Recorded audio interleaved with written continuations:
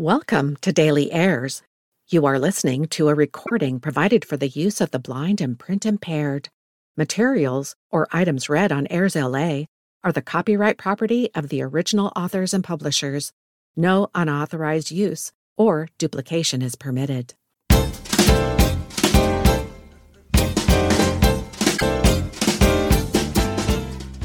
There's something new on AIRSLA every day. I'm your host, Annette Roe, and every Monday, I review varying events that happen during this week in history. Brought to you from A&E Networks, the History Channel, and History.com. February 19. On this date in history, in the year 1847, the Donner Party is rescued from the Sierra Nevada mountains. The first rescuers reached surviving members of the Donner Party, a group of California-bound immigrants stranded by snow in the Sierra Nevada mountains. In the summer of 1846, in the midst of a western-bound fever sweeping the United States, 89 people, including 31 members of the Donner and Reed families, set out in a wagon train from Springfield, Illinois. After arriving at Fort Bridger, Wyoming, the immigrants decided to avoid the usual route and try a new trail recently blazed by California promoter Lansford Hastings, the so-called Hastings Cutoff. After electing George Donner as their captain, the party departed Fort Bridger in mid-July. The shortcut was nothing of the sort. It set the Donner Party back nearly 3 weeks and cost them much-needed supplies. After suffering great hardships in the Wasatch Mountains, the Great Salt Lake Desert, and along the Humboldt River, they finally reached the Sierra Nevada mountains in early October. Despite the lateness of the season, the immigrants continued to press on, and on October 28, they camped at Truckee Lake, located in the high mountains 21 kilometers northwest of Lake Tahoe. Overnight, an early winter storm blanketed the ground with snow, blocking the mountain pass and trapping the Donner Party. Most of the group stayed near the lake, now known as Donner Lake, while the Donner family and others made camp 6 miles away at Alder Creek. Building makeshift tents out of their wagons and killing their oxen for food, they hoped for a thaw that never came. 15 of the stronger immigrants, later known as the Forlorn Hope, set out west on snowshoes for Sutter's Fort on December 16. 3 weeks later, after harsh weather and lack of supplies killed several of the expedition and forced the others to resort to cannibalism, 7 survivors reached the Native American village. News of the stranded Donner Party traveled fast to Sutter's Fort, and a rescue party set out on January 31. Arriving at Donner Lake 20 days later, they found the camp completely snowbound, and the surviving immigrants delirious with relief at their arrival. Rescuers fed the starving group as well as they could and then began evacuating them. 3 more rescue parties arrived to help, but the return to Sutter's Fort proved equally harrowing, and the last survivors didn't reach safety until late April. Of the 89 original members of the Donner Party, only 45 reached California. February 20. On this date in history, in the year 1962, John Glenn becomes the first American to orbit Earth. From Cape Canaveral, Florida, John Herschel Glenn Jr. is successfully launched into space aboard the Friendship 7 spacecraft on the first orbital flight by an American astronaut. Glenn, a lieutenant colonel in the U.S. Marine Corps, was among the 7 men chosen by the National Aeronautics and Space Administration, also known as NASA, in 1959 to become America's first astronauts. A decorated pilot, he flew nearly 150 combat missions during World War II and the Korean War. In 1957, he made the first non-stop supersonic flight across the United States, flying from Los Angeles to New York in 3 hours and 23 minutes. Glenn was preceded in space by 2 Americans, Alan B. Shepard Jr. and Virgil Gus Grissom, and 2 Soviets, Yuri Gagarin and German Titov. In April 1961, Gagarin was the first man in space, and his spacecraft, Vostok 1, made a full orbit before returning to Earth. Less than 1 month later, Shepard was launched into space aboard Freedom 7 on a suborbital flight. In July, Grissom made another brief suborbital flight aboard Liberty Bell 7. In August, with the Americans still having failed to make an orbital flight, the Russians sprinted further ahead in the space race when Titov spent more than 25 hours in space aboard Vostok 2, making 17 orbits. As a technological power, the United States was looking very much second-rate compared to its Cold War adversary. If the Americans wanted to dispel this notion, they needed a multi-orbital flight before another Soviet space advance arrived.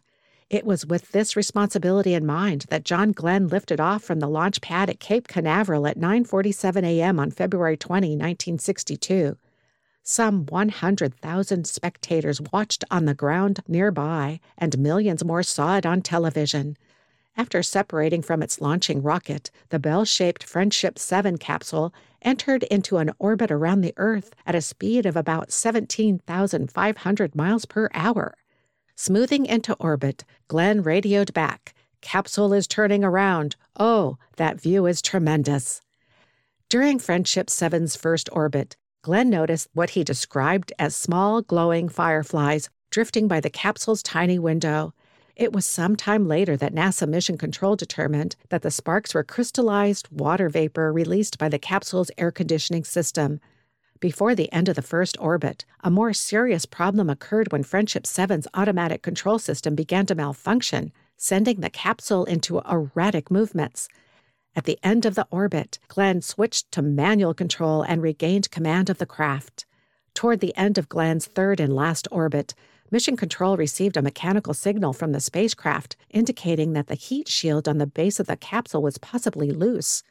Traveling at its immense speed, the capsule would be incinerated if the shield failed to absorb and dissipate the extremely high re-entry temperatures. It was decided that the craft's retro rockets, usually jettisoned before re-entry, would be left on in order to better secure the heat shield. Less than a minute later, Friendship 7 slammed into Earth's atmosphere. During Glenn's fiery descent back to Earth, the straps holding the retro rockets gave way and flapped violently by his window as a shroud of ions caused by excessive friction enveloped the spacecraft, causing Glenn to lose radio contact with Mission Control. As Mission Control anxiously waited for the resumption of radio transmissions that would indicate Glenn's survival, he watched flaming chunks of retro rocket fly by his window. After 4 minutes of radio silence, Glenn's voice crackled through loudspeakers at Mission Control, and Friendship 7 splashed down safely into the Atlantic Ocean. He was picked up by the USS destroyer Noah, and his first words upon stepping out of the capsule and onto the deck of the Noah were, "It was hot in there." He had spent nearly 5 hours in space. Glenn was hailed as a national hero, and on January 23rd, President John F. Kennedy visited him at Cape Canaveral. He later addressed Congress and was given a ticker-tape parade in New York City. Out of a reluctance to risk the life of an astronaut as popular as Glenn, NASA essentially grounded the Clean Marine in the years after his historic flight. Frustrated with his uncharacteristic lack of activity, Glenn turned to politics and, in 1964, announced his candidacy for the U.S. Senate from his home state of Ohio and formally left NASA. Later that year, however, he withdrew his Senate bid after seriously injuring his inner ear in a fall. In 1970, following a stint as a Royal Crown Cola executive, he ran for the Senate again, but lost the Democratic nomination to Howard Metzenbaum. 4 years later, he defeated Metzenbaum, won the general election, and went on to win re-election 3 times. In 1984, he successfully sought the Democratic nomination for president. In early 1998, NASA announced it had approved Glenn to serve as a payload specialist on the Space Shuttle Discovery. On October 29, 1998, nearly 4 decades after his infamous orbital flight, the 77-year-old Glenn became the oldest human ever to travel in space. During the 9-day mission, he served as part of a NASA study on health problems associated with aging. In 1999, he retired from his U.S. Senate seat after 4 consecutive terms in office, a record for the state of Ohio. Glenn died on December 8, 2016. February 21. On this date in history, in the year 1952, Dick Button wins his second Olympic figure skating gold. Dick Button captured his first gold prize at the 1948 Olympics, becoming the first American to ever take home the men's title. After dominating men's figure skating at the 1948 and 1952 Olympics, Button retired from amateur competition and later became one of the sport's leading television analysts. Richard Totten Button was born on July 18, 1929, in Englewood, New Jersey. He began skating as a boy and went on to win numerous titles. At the 1948 Winter Olympics in St. Moritz, Switzerland, Button landed the first ever double axel jump in competition and beat his Swiss rival Hans Gerschweiler to take the gold. He was the youngest man to capture Olympic gold in figure skating and the first American to do so. Button dominated the sport that year, winning the United States, North American, European, and World Championships, in addition to the Olympics, the only person to accomplish this feat. On February 21, 1952, at the Olympic Games in Oslo, Norway, Button captured the gold again, landing the first ever triple loop in competition and beating Austria's Helmut Seibert. He won the national and world championships that year as well. Button retired from amateur skating in 1952 and went on to perform with the Ice Capades, as well as graduate from Harvard Law School. Additionally, he became a figure skating commentator and has covered the sport for ABC. Button was inducted into the World Figure Skating Hall of Fame in 1976. February 22. On this date in history, in the year 1732, George Washington is born. George Washington is born in Westmoreland County, Virginia, the first of 6 children of Augustine and Mary Ball Washington. Augustine had 3 additional children from his first marriage. An initially loyal British subject, Washington eventually led the Continental Army in the American Revolution and became the new nation's first president. He is often referred to as the Father of the United States. Washington rose to eminence on his own merit. His first job at age 17 was a surveyor in the Shenandoah Valley. In 1752, he joined the British Army and served as a lieutenant in the French and Indian War. When the war ended, Washington left the Army and returned home to Virginia to manage Mount Vernon, the plantation he had recently inherited upon the death of his older brother. He married a wealthy widow, Martha Dandridge Custis, in 1759. Although the couple had no children, Washington adopted Martha's son and daughter from her previous marriage. While in Virginia, Washington served in the colonial House of Burgesses and, like many of his compatriots, grew increasingly frustrated with the British government. He soon joined his co-revolutionaries in the Continental Congress. In 1775, the Continental Congress unanimously chose Washington to command the new Continental Army. In addition to advocating civilian control over the military, Washington possessed that intangible quality of a born leader and had earned a reputation for coolness under fire and as a strict disciplinarian during the French and Indian Campaign. In that war, he dodged bullets, had horses shot from under him, and was even taken prisoner by the French. Part of his success in the Revolutionary War was due to its shrewd use of what was then considered the ungentlemanly but effective tactic of guerrilla warfare, in which stealthy hit-and-run attacks foiled British armies used to close formation battle line warfare. Although Washington led almost as many losing battles as he won, his successes at Trenton, Princeton, and Yorktown proved pivotal for the Continental Army and the emerging nation. In 1789, in part because of the leadership skills he displayed during the war, the Continental Congress elected Washington as the first American president. George Washington's legacy has endured a long process of untangling myth from fact.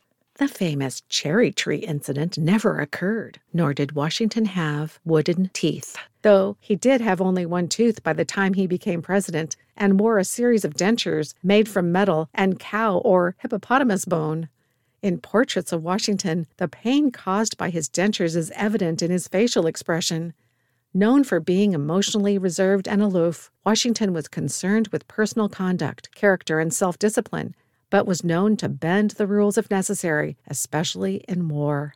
Although Washington was undoubtedly ambitious, he pursued his goals humbly and with quiet confidence in his abilities as a leader. An extraordinary figure in American history and unusually tall at 6'3", Washington was also an extraordinary man. He loved cricket and fox hunting, moved gracefully around a ballroom, was a Freemason and possibly a deist, and was an astute observer of the darker side of human nature. His favorite foods were pineapples, Brazil nuts, hence the missing teeth from cracking the shells, and Saturday dinners of salt cod. He possessed a wry sense of humor and, like his wife Martha, tried to resist the vanities of public life. Washington could also explode into a rage when vexed in war or political battles. Loyal almost to a fault, he could also be unforgiving and cold when crossed. When Republican Thomas Jefferson admitted to slandering the president in an anonymous newspaper article for his support of Federalist Alexander Hamilton's policies, Washington cut Jefferson out of his life. On at least one occasion, Washington's stubbornness inspired John Adams to refer to him as Old Muttonhead. An unenthusiastic political leader, Washington nevertheless recognized his unique and symbolic role in keeping a fledgling nation together. He worked hard to reconcile competing factions with his administration and was keenly aware of setting unwritten rules of conduct for future presidents. He struggled with advisors over what sort of image a president should project. He preferred one of dignity and humility and stumbled when encouraged to act out of character or monarchical. After 2 terms, old, tired, and disillusioned with vicious partisan politics, he resigned. His granddaughter remembered him as a prisoner of his own celebrity. Abigail Adams described Washington as having a dignity which forbids familiarity mixed with an easy affability which creates love and reverence. After leaving office, Washington returned to Mount Vernon, indulged his passion for the rural life, and started a successful whiskey distillery. A member of the Virginia planter class, he grew increasingly uncomfortable with the hypocrisy of owning enslaved people, yet publicly he promoted a gradual abolition of slavery. In his will, he requested that his enslaved workers be freed upon Martha's death. Although he and Martha had a good relationship, the great love of his life was Sally Fairfax, the wife of his friend George. Abandoning his characteristic self-control, Washington wrote Sally toward the end of his life, confessing that his moments with her had been the happiest of his life. On December 14, 1799, Washington died of a severe respiratory ailment. He humbly identified himself in his will as George Washington of Mount Vernon, a citizen of the United States. February 23. On this date in history, in the year 1940, Woody Guthrie writes, "This land is your land." Born in Okemah, Oklahoma in 1912, Guthrie lived and wrote of the American West, a place of hard-working people and harsh environments, rather than romantic cowboys and explorers.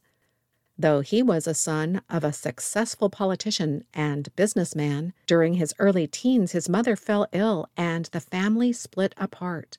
For several years, Guthrie spent his summers working as a migrant agricultural laborer. When he was 15, he left home to travel the country by freight train. Among his meager possessions were a guitar and a harmonica.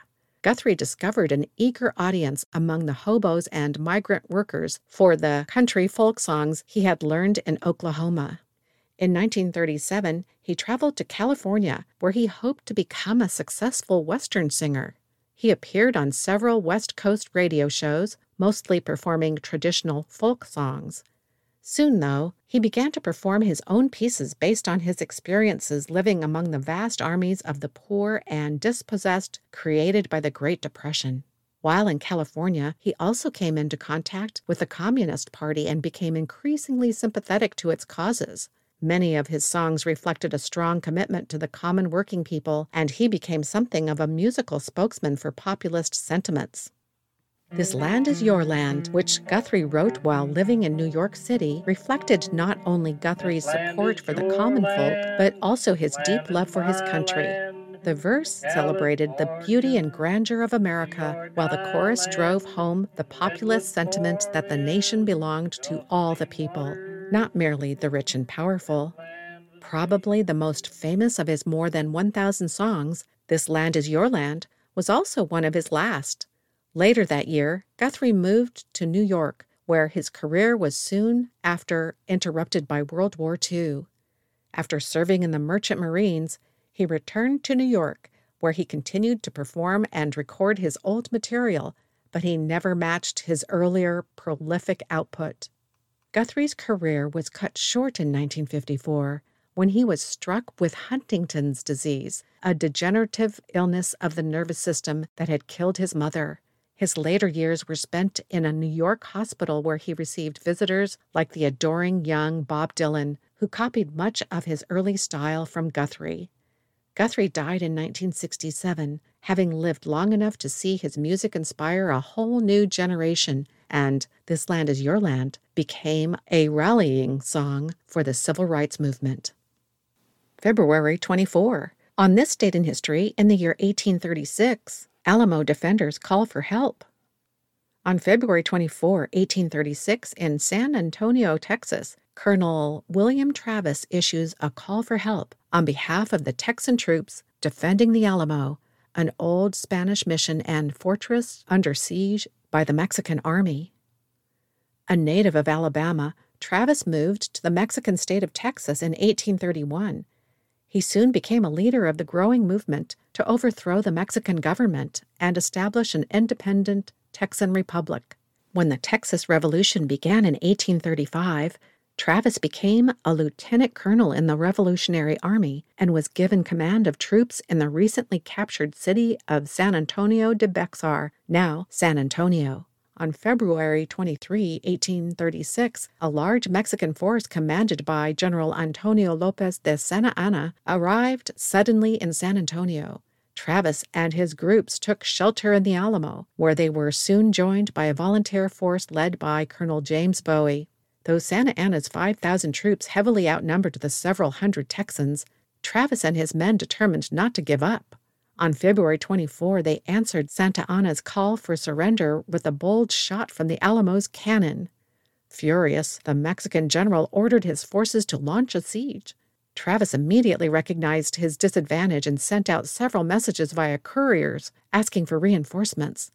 Addressing one of the pleas to the people of Texas and all Americans in the world, Travis signed off with the now famous phrase, "Victory or death." Only 32 men from the nearby town of Gonzales responded to Travis's call for help, and beginning at 5:30 a.m. on March 6, Mexican forces stormed the Alamo through a gap in the fort's outer wall, killing Travis, Bowie, Davy Crockett, and 190 of their men. Despite the loss of the fort, the Texan troops managed to inflict huge losses on their enemy, killing at least 600 of Santa Anna's men. The defense of the Alamo became a powerful symbol for the Texas Revolution, helping the rebels turn the tide in their favor. At the crucial Battle of San Jacinto on April 21, 910 Texan soldiers commanded by Sam Houston defeated Santa Anna's army of 1,250 men, spurred on by cries of, "Remember the Alamo!" The next day, after Texan forces captured Santa Anna himself, the general issued orders for all Mexican troops to pull back behind the Rio Grande River. On May 14, 1836, Texas officially became an independent republic and joined the Union in 1845. February 25. On this date in history, in the year 2004, The Passion of the Christ opens. Mel Gibson's controversial film about the last 44 hours of Jesus of Nazareth's life opens in theaters across the United States. Not coincidentally, the day was Ash Wednesday, the start of the Catholic season of Lent. The star of action-packed blockbusters like the Lethal Weapon series and Braveheart, Gibson was earning more than $20 million per movie at the time he decided to direct The Passion of the Christ, for which he received no cash compensation. Largely based on the 18th century diaries of St. Anne Catherine Emmerich, the film was a labor of love for Gibson, who later told Time magazine that he had a deep need to tell this story. The Gospels tell you what basically happened. I want to know what really went down. He scouted locations in Italy himself and had the script translated from English to Aramaic, thought to be Jesus' first language, and Latin by a Jesuit scholar. Gibson's original intention was to show the Passion of the Christ without subtitles, in an attempt to transcend the language barriers with visual storytelling, as he later explained. With dialogue entirely in Latin, Hebrew, and Aramaic, the film was eventually released with subtitles. A year before The Passion of the Christ was released, controversy flared over whether it was anti-Semitic. Abraham Foxman, head of the Anti-Defamation League, went on record saying that Gibson's film could fuel hatred, bigotry, and anti-Semitism. Specifically, its opponents claimed the movie would contribute to the idea that Jews should be blamed for the death of Jesus, which has been at the root of much anti-Jewish violence over the course of history. For his part, Gibson categorically denied the allegations of anti-Semitism, but they continued to haunt him years after the film's release. In July 2006, he was arrested for driving under the influence. A leaked police report of the incident stated that Gibson made anti-Semitic remarks to the arresting officer. Gibson later acknowledged the report's accuracy and publicly apologized for the remarks. Meanwhile, Christian critics of the film's story pointed to its departure from the New Testament and its reliance on works other than the Bible, such as Emmerich's diaries. Gibson, who put millions of his own money into the project, initially had trouble finding a distributor for the film. Eventually, Newmarket Films signed on to release it in the United States. Upon its debut in 2004, The Passion of the Christ surprised many by becoming a huge hit at the box office. It also continued to fuel the fires of controversy, earning harsh criticism for its extreme violence and gore. Much of the film focuses on the brutal beating of Jesus prior to his crucifixion, which many saw as overkill. The film critic Roger Ebert called The Passion of the Christ the most violent film I have ever seen. Gibson's response to similar charges was that such a reaction was intentional. In an interview with Diane Sawyer, he claimed, "I wanted it to be shocking, and I wanted it to be extreme, so that they see the enormity of that sacrifice, to see that someone could endure that and still come back with love and forgiveness, even through extreme pain and suffering and ridicule." And that wraps up our This Week in History podcast for February 19 through 25. If you'd like to learn more about AIRSLA, including streaming audio, podcasts, and more, we invite you to visit and follow us on LinkedIn, Twitter, Instagram, and Facebook social media platforms. This podcast is for the sole use of our blind and print-impaired audience. Any unauthorized use is prohibited. I'm Annette Roe, and I'll return next week to bring you more events that happen during Next Week in History. Until then, thanks for listening.